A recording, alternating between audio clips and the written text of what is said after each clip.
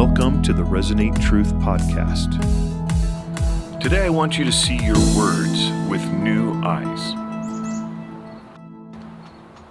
There's a well-known proverb that talks about the words we use. You heard it on the playground as a kid. Maybe you came crying into the house and your parents tried to encourage you with this proverb. It goes like this: sticks and stones may break your bones, but words will never hurt you. Author Wayne Mack says that this is one of the biggest lies ever foisted on the human race. It certainly wasn't coined by someone who accepts God's perspective on speech, or by anyone on the receiving end of careless, unwholesome talk. So, today I'd like to take you with me on a thought experiment. Let's walk through a normal day in our normal lives, but let's take out our normal eyes and put in special eyes. Now, these eyes aren't like Superman's eyes that can see through solid objects or emit laser beams. These eyes are very disturbing to look through, kind of like the kid who could see dead people in the Sixth Sense. These eyes can physically see the emotional impact that words have on people.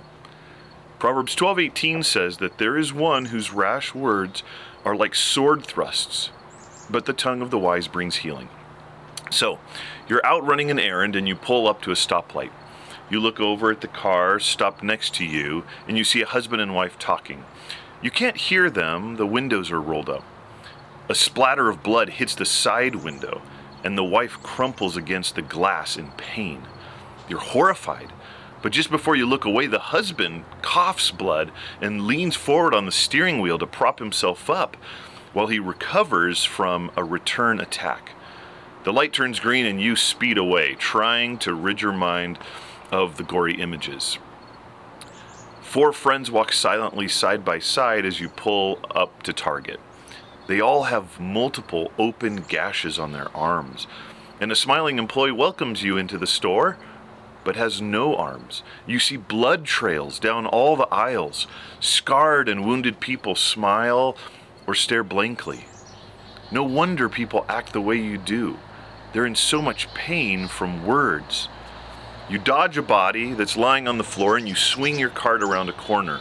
You're flying into the canned food aisle at Formula One speeds, but you stop dead in your tracks. Right there in front of your special fresh eyes is the most marvelous thing you've ever seen. A mother is resting her hand on her teenage son's shoulder. He's crying, and he has a blood-soaked hand over a deep wound in his neck. As she looks into her son's eyes, you see her words flow and glow midair like swirling waves of golden dust. And as the shimmering waves circle and pour into the boy's ears, he lifts his hand, and you gawk in amazement. The layers of open flesh are reconnecting and closing one at a time until it's healed completely, with an almost imperceptible scar as the only evidence of the damage done. Racing home after checking out, you wonder, what will you see when you get there? What scars and open wounds will your loved ones be suffering from? How bad will it be? How much of the damage will have been yours? And glancing in your rearview mirror, you see the marks on your own face. And your hair seems to be matted down with blood on the left side, and you wince in pain as you touch it. And your mind flashes back to the conversation you had after church with a close friend.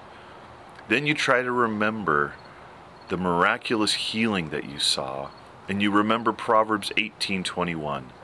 Death and life are in the power of the tongue, and those who love it will eat its fruits. But now you believe it like never before. Real wounds, real healing, you've seen it. Actual death or life.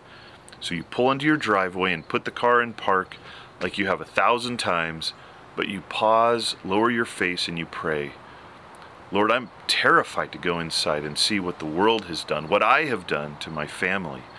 I confess my words are often rash. I'm not slow to speak or slow to anger as I should be. Please forgive me. And by your grace and your spirit in me, bring healing and life. I want us to spend our evening eating the fruits of life, life-giving words, not hurting and with swords drawn and ready. Amen.